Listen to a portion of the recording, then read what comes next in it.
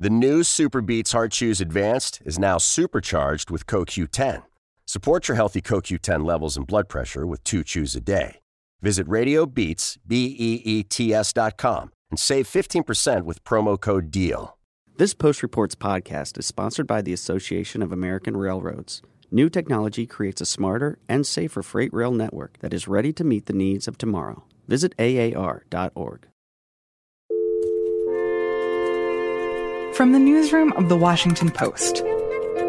Hallo, Herr Jung. Hier ist die Luisa Beck von der Washington Post. Washington Post, this is Wesley.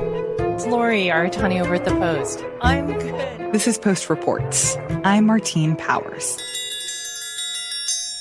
It's Tuesday, November 19th. Today, week 2 of public testimony in the impeachment inquiry, why political turmoil is erupting across Latin America, and the growing threat of superbugs. I now recognize Ranking Member Nunes for any remarks he'd like to make. Thank you, gentlemen. I'd like to address a few brief words to the American people watching at home. If you watched the impeachment hearings last week, you may have noticed a disconnect between what you actually saw and the mainstream media accounts describing it. When you saw 3 diplomats who dislike President Trump's Ukraine policy discussing second-hand and third-hand conversations about their objections with the Trump policy. Right now, we have had 3 career diplomats with collectively dozens of years of experience testify on nationally televised hearings before Congress. Bill Taylor, Marie Yovanovitch, and George Kent. And what's significant about these diplomats who have testified so far is that they all are in their jobs because of their expertise in Ukraine matters. They are nonpartisan and they work for, Republican administrations, Democratic administrations. They don't leave when a new president comes in, and they follow the policies of that administration. I'm Lisa Ryan, and I cover the federal government for the Post.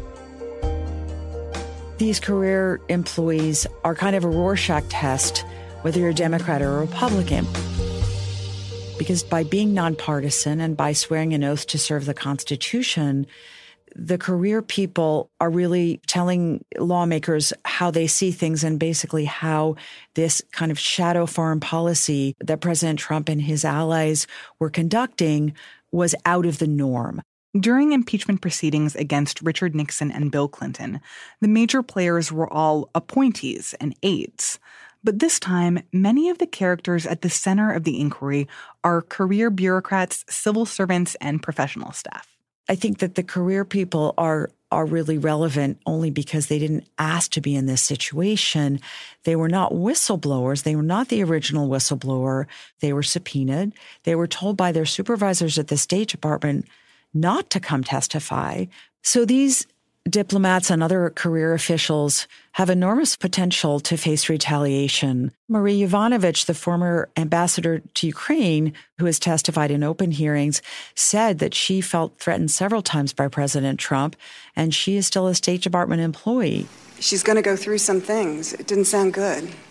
It kind of felt like a vague threat, and so I wondered what that meant. It concerned me. They could face threats to their security clearance renewals. The government could hold those up. They could be reassigned. They could be removed from coveted national security details. And yet they are still coming forward to testify in nationally televised hearings, which has got to be a pretty scary prospect. But they swore an oath to the Constitution, and each of them has said that they feel that the country's national security was at risk in the Ukraine matter. Lisa Ryan covers the federal government for the Post.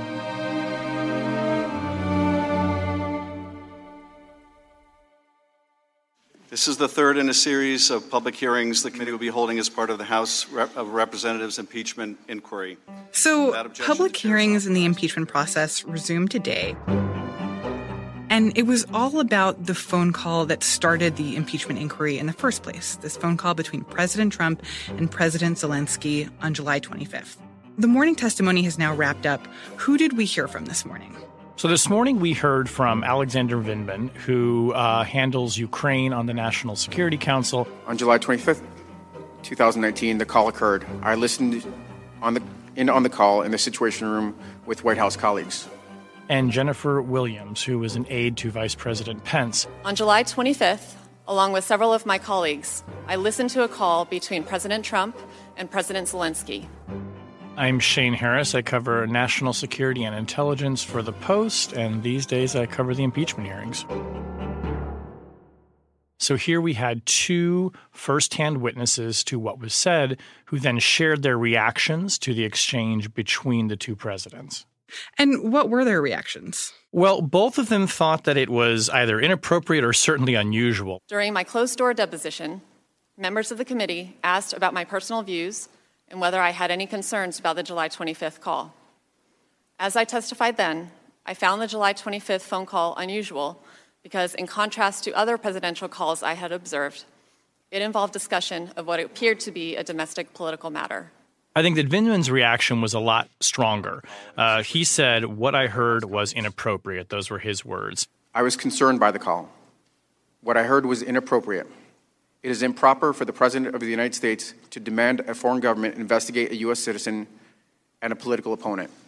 Vindman perhaps going a little bit stronger than Williams, but Williams by no means saying this was perfectly normal and was not concerning. And Vindman said that he was concerned that if this military aid to Ukraine became a political issue, that it wouldn't get bipartisan support from the U.S. and that it might not be provided to Ukraine in the future. It was also clear that if Ukraine pursued an investigation into the 2016 elections, the Bidens and Burisma, it would be interpreted as a partisan play, undoubtedly result in Ukraine losing bipartisan support, undermining U.S. national security, and advancing Russia's strategic objectives in the region.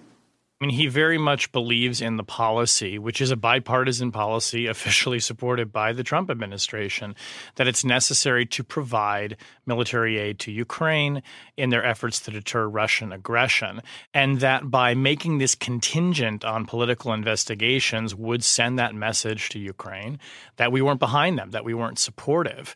And members spent a lot of time trying to, get to the root of this as saying that this is somebody in Vindman who has, his whole portfolio is Ukraine. He speaks Ukrainian. He has a Ukrainian background. He gets this policy a lot. And I think they were trying to use him as saying, look, when the people who are on the front lines of implementing this policy raise the red flag and say, but what the president is doing jeopardizes that policy, that people should take that seriously. So a lot of what we heard from their testimony today, we had a pretty good indication of before from their initial depositions on Capitol Hill. But one small issue that was brought up that I think was new to a lot of people was this issue of the rough transcript of that call and whether that rough transcript is actually an accurate transcript. Right. This is very interesting. Because Vindman is asked about whether or not what he is reading in that MEMCON or that TELCON, telephone conversation memo, is, as he recalls it, what was said word for word between the two presidents. And he says, no, there are some omissions.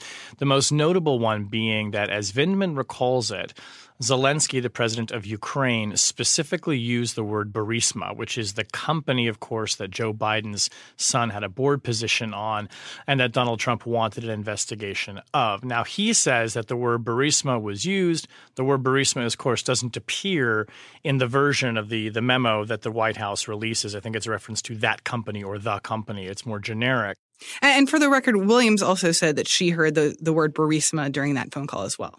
That's right. So Williams backs up the account. So you have two people who were on the call who say, I heard President Zelensky use the name Burisma. Both of you recall President Zelensky in that conversation raising the issue or mentioning Burisma, do you not?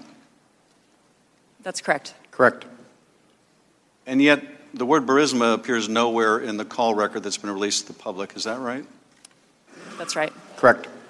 That is important in Vindman's view because it suggests that going into the call and the way that it was said and the time it was said in the conversation, that President Zelensky already understood that Burisma was on the agenda. And so it would suggest, as he said, that he may have been prepared for the fact that this would be something that Trump and he would be discussing. I think that is suggestive, and there's been quite a lot of reporting around this in recent days, supports this idea that the Ukrainians understood there was pressure on them to investigate Burisma, not corruption in general. And that's a very important distinction because the White House's defense of this call and the Republicans on the committee's defense of it has been Donald Trump is worried about corruption writ large. The counterargument to that is no, Donald Trump is interested in investigating Burisma, just this company, and whether there was a problem with them having Joe Biden's son on the board. And Vindman would seem to back up that latter interpretation that Trump was interested in Burisma and not in corruption throughout Ukraine. So these were some of the issues that were raised by Democrats who were doing the questioning. But then when it turned to Republicans, we saw something that was kind of interesting because at least when it came to the testimony that we heard last week, it felt like Republicans were very leery of trying to offend the witnesses or trying to make them look bad, that they were that they were by and large like pretty respectful of the career diplomats that we saw testifying last week. But today, they really went in on Vindman and started to question whether he was a reliable witness. Yes, they questioned first whether he was a reliable witness, and then they questioned, frankly, whether he was a loyal American. I'm an American. I came here when I was a toddler, and I immediately dismissed these offers, did not entertain them. There was a line of questioning that went to a conversation that Vindman had with the then National Security Advisor of Ukraine, who he says, in a way that he took as sort of a joke or not very serious, offered Vindman a job as the defense minister of Ukraine. Did you leave the door open? Was there a reason that he had to come back and ask a second and third time, or was he just trying to convince you? Counsel, you know what? It's the whole notion is rather comical that I was being asked to consider whether I'd want to be the Minister of Defense. I did not leave the door open at all. Okay. But it is pretty funny for a lieutenant colonel in the United States Army, which really is not that senior, to be offered that illustrious a position. And he says in the context of it, it didn't seem serious, and even says, look, I'm a lieutenant colonel. That's a pretty low position. It'd be kind of unrealistic to think they'd offer me such a job. But nevertheless, I reported that up the chain of command, documented it as this interaction with a foreign government official. He did everything by the book. And Republican lawmakers were seeming to seize on this to sort of say, are you sure? I mean, did you take it seriously? Did you think about it? And this is something we've seen coming up in previous criticism, of Vindman, who came to the United States from the Soviet Union as a toddler with his family, and raising the question of whether he, in fact, has some kind of dual loyalty. Now, it's a legitimate question to say, did you properly report an offer of a job from a foreign government? But that's really not the line of attack that Republicans were taking here. This prompted a lot of Democrats to then come forward and note that he is a decorated combat veteran who has been wounded in battle and is obviously currently in the military. You could tell by his uniform. The 3 minutes that were spent asking you about the offer made to make you the Minister of Defense, that may have come cloaked in a Brooks Brothers suit and in parliamentary language, but that was designed exclusively to give the right-wing media an opening to question your loyalties. So it was a really fascinating exchange to see the Republicans essentially trying to say, can we trust not just what you say, but can we trust your commitment to the United States? And it was clear that Vindman was even starting to take offense at this. At one point, Representative Devin Nunes called him Mr. Vindman. Mr. Vindman, you testified in your deposition that you did and not. And Vindman interrupted him and reminded him. Ranking member, it's Lieutenant Colonel Vindman, please. Lieutenant Colonel Vindman, you testified. That's right, he did. And that was in a very tense moment.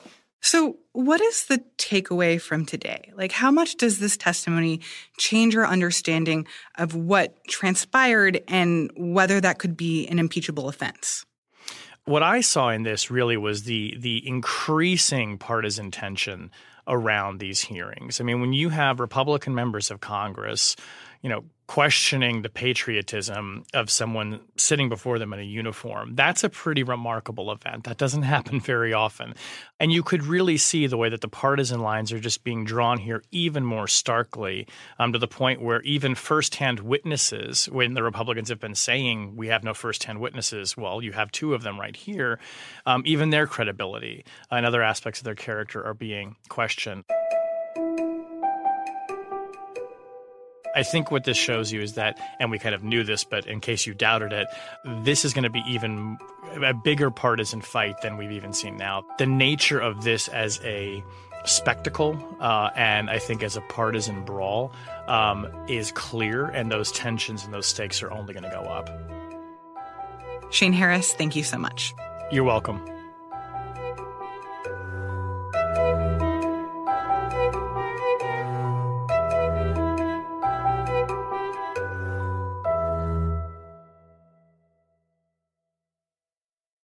It's really a remarkable moment. It's been decades since we saw this level of social unrest.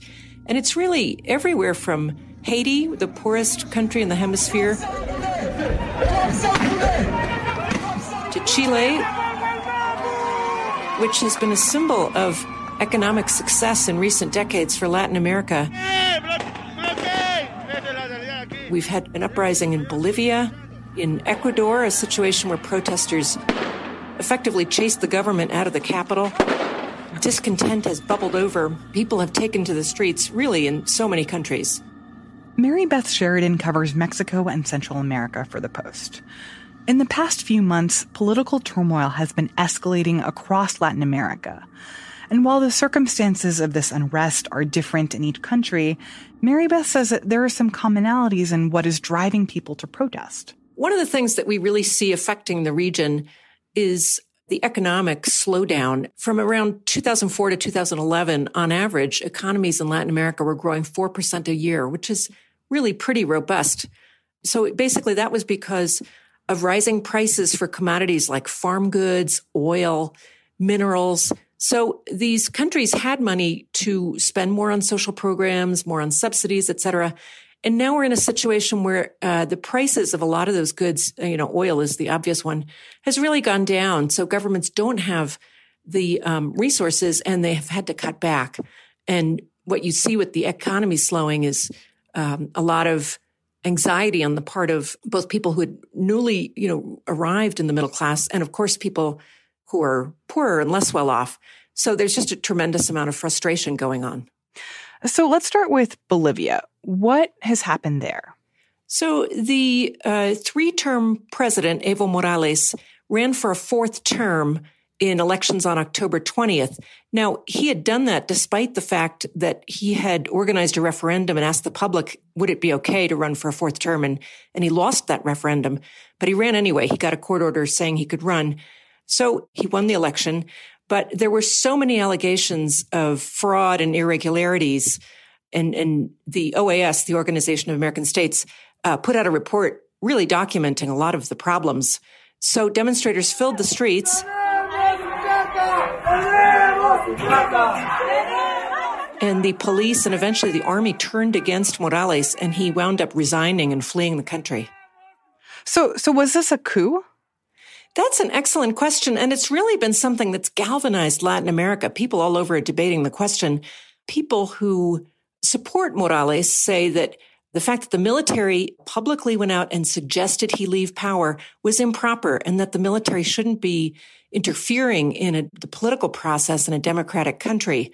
The people who are critical of Morales say, well, okay, he had offered to redo the election, but how could you trust a leader who had overseen a truly fraudulent election, and effectively he'd lost the support of so many Bolivians and institutions, including the police. So they would argue that there wasn't really a way to work within the traditional institutions to fix the problem. So I think it's really a question. How you see it depends on whether you view the institutions as capable of having coped with this crisis.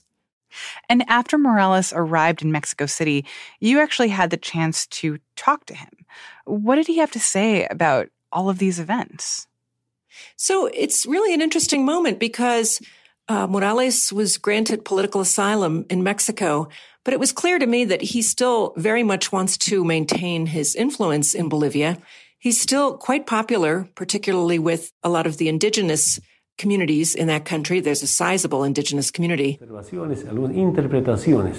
Just to be clear, are you thinking that the Assembly could reject your resignation and that you may try to return as president? Esas dos opciones. Es un derecho de la Asamblea rechazar o aprobar. And while he resigned, he's saying that it's up to the Congress of Bolivia to decide whether they accept that resignation or not. His party has a 2/3 majority, so it's, of course, entirely possible that they will reject his resignation. You have an extremely polarized situation now in Bolivia. His departure meant that, his own senior party officials, several of them also resigned. And so what you had was a conservative senator asserting that she was the next in line to run the country on an interim basis.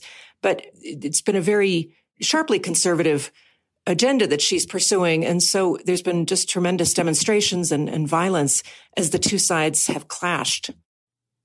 So we've also been seeing demonstrations in other Latin American countries. And I'm wondering if you can just run through the list of the countries that are facing this kind of unrest and generally what people are concerned about. Like, is it corruption the way that people were concerned about corruption in Bolivia? Well, it's, each country has its own dynamic, I would say, and can't really apply a general script. One thing I would say, though, so you look at countries where demonstrations have been going on. You have Chile, which those were sparked by an increase in the subway fare, but really became a big movement focused on inequality. In Peru, you had a situation where the president got into a conflict with Congress and wound up basically dissolving Congress with great support from the public, by the way, because they viewed the Congress as corrupt. You had Ecuador, where again, there was a move by the government to cut fuel subsidies, and that triggered very large demonstrations and the need temporarily to move the capital because there were so many people on the streets.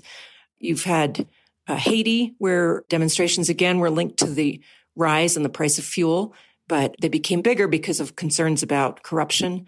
Those are just a handful of the ones that have occurred.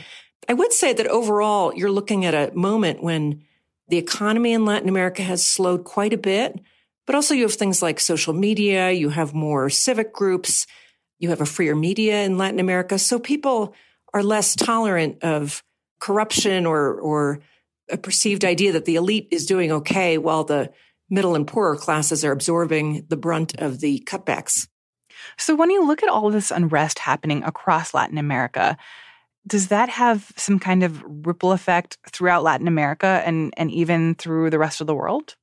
Well, I think there's different kinds of ripple effects. One would be migration. So, for example, you have seen a surge in migration from Honduras towards the United States. Clearly a very different context, but you see in Venezuela massive outmigration, which is really a result of the collapse of the economy, I would say, as well as to some extent repression. I do think one of the effects beyond these, what's going on in these individual countries is that Latin America becomes increasingly polarized. And I do think it's going to be more difficult to have consensus to solve regional problems. For example, the U.S. had been working pretty closely with a number of Latin American countries to try to find some sort of solution to the Venezuelan crisis. As you increasingly have countries divided by ideology, and in some cases countries that are moving further to the right or more to the left, it just becomes more difficult, I think, sometimes to work together to solve problems in the region.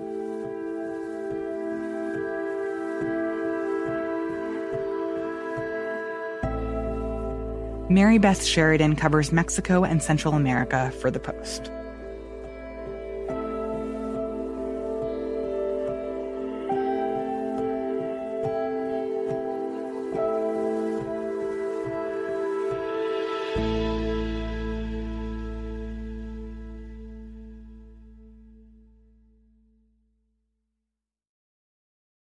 This Post Reports podcast is sponsored by the Association of American Railroads. New technology creates a smarter and safer freight rail network that is ready to meet the needs of tomorrow. Visit AAR.org.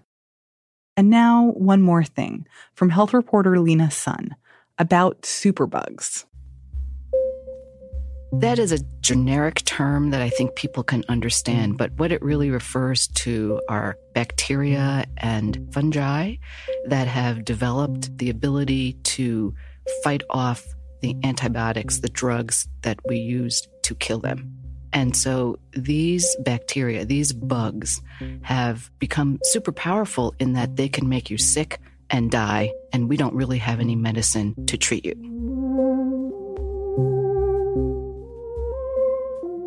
Earlier this month, the CDC came out with a long-awaited report on the threats posed by drug-resistant bacteria and fungi, and it found that it's actually worse than they previously thought. 2013 was the first time they did a snapshot, and they said, oh, look, 2 million people get sick, 23,000 people die a year. From pathogens that are resistant to antibiotics. Yes. And it was the first time they had done sort of a snapshot. But it was very conservative. And then over time, they have gotten better data. So they came up with a new report last week, and it found that in 2013, twice as many people were getting sick and twice as many people were dying. So up until now, they've been underestimating the impact of these superbugs. And only now are they realizing just how huge of a problem that they are. Exactamento. Most of these bacteria have incredibly long names. Carbapenem-resistant Acinetobacter, extended beta-lactamase ESBL-producing drug-resistant gonorrhea. Everybody knows what gonorrhea is. Erythromycin-resistant group, the nightmare bacteria. Carbapenem-resistant Enterobacteriaceae. The other new germ that was added to the urgent category was a deadly superbug yeast called Candida auris. And that has really flummoxed public health officials around the world because it just showed up on several continents at the same time. What kind of germ or bug is it? Like, what does it do to you? Is it kind of like a cold? No, it is much more serious than a cold. It can kill you. And it is very hard to detect, and it can live for a long time on surfaces, and it spreads very quickly in hospitalized patients. And when it arrived in the United States, people did not know what it was, and they've discovered it, and now it has grown rapidly. And it's happening to people now, and people are getting sick and dying now. It's not like 20 years down the road. So why are these superbugs becoming more prevalent and getting harder for doctors to deal with? Part of it is evolution of superbugs, of bacteria and fungi. They're very smart and they outsmart us. Part of it is you and I are going to urgent care clinics every time we get sick, and we are expecting or demanding that we get antibiotics, whether antibiotics will work or not. So if you have the flu or you have a cold, do not be going to the doctor and asking for a Z-Pak, because you know what? I do not want to have a bug that's resistant because you are asking for it. And you shouldn't even be asking for it. And doctors shouldn't be giving it to you. But in this day and age, doctors have patient satisfaction scores they need to please. And they know that here you come, if they give you an antibiotic, you will be more happy with them. Out you go. In comes the next patient. Up goes their bottom line. Lena, thank you so much. You're so welcome. I'm sorry I don't have better news. Lena Sun is a health reporter covering infectious diseases for The Post.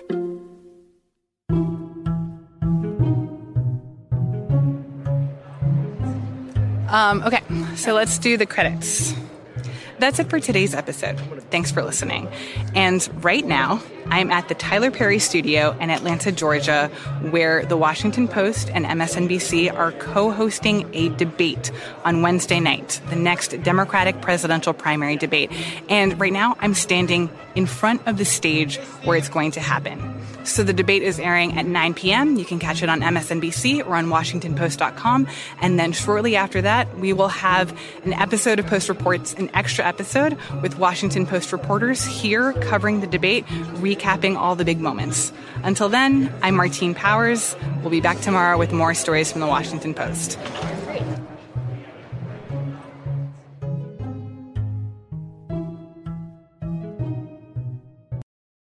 This Post Reports podcast is sponsored by the Association of American Railroads. New technology creates a smarter and safer freight rail network that is ready to meet the needs of tomorrow. Visit AAR.org.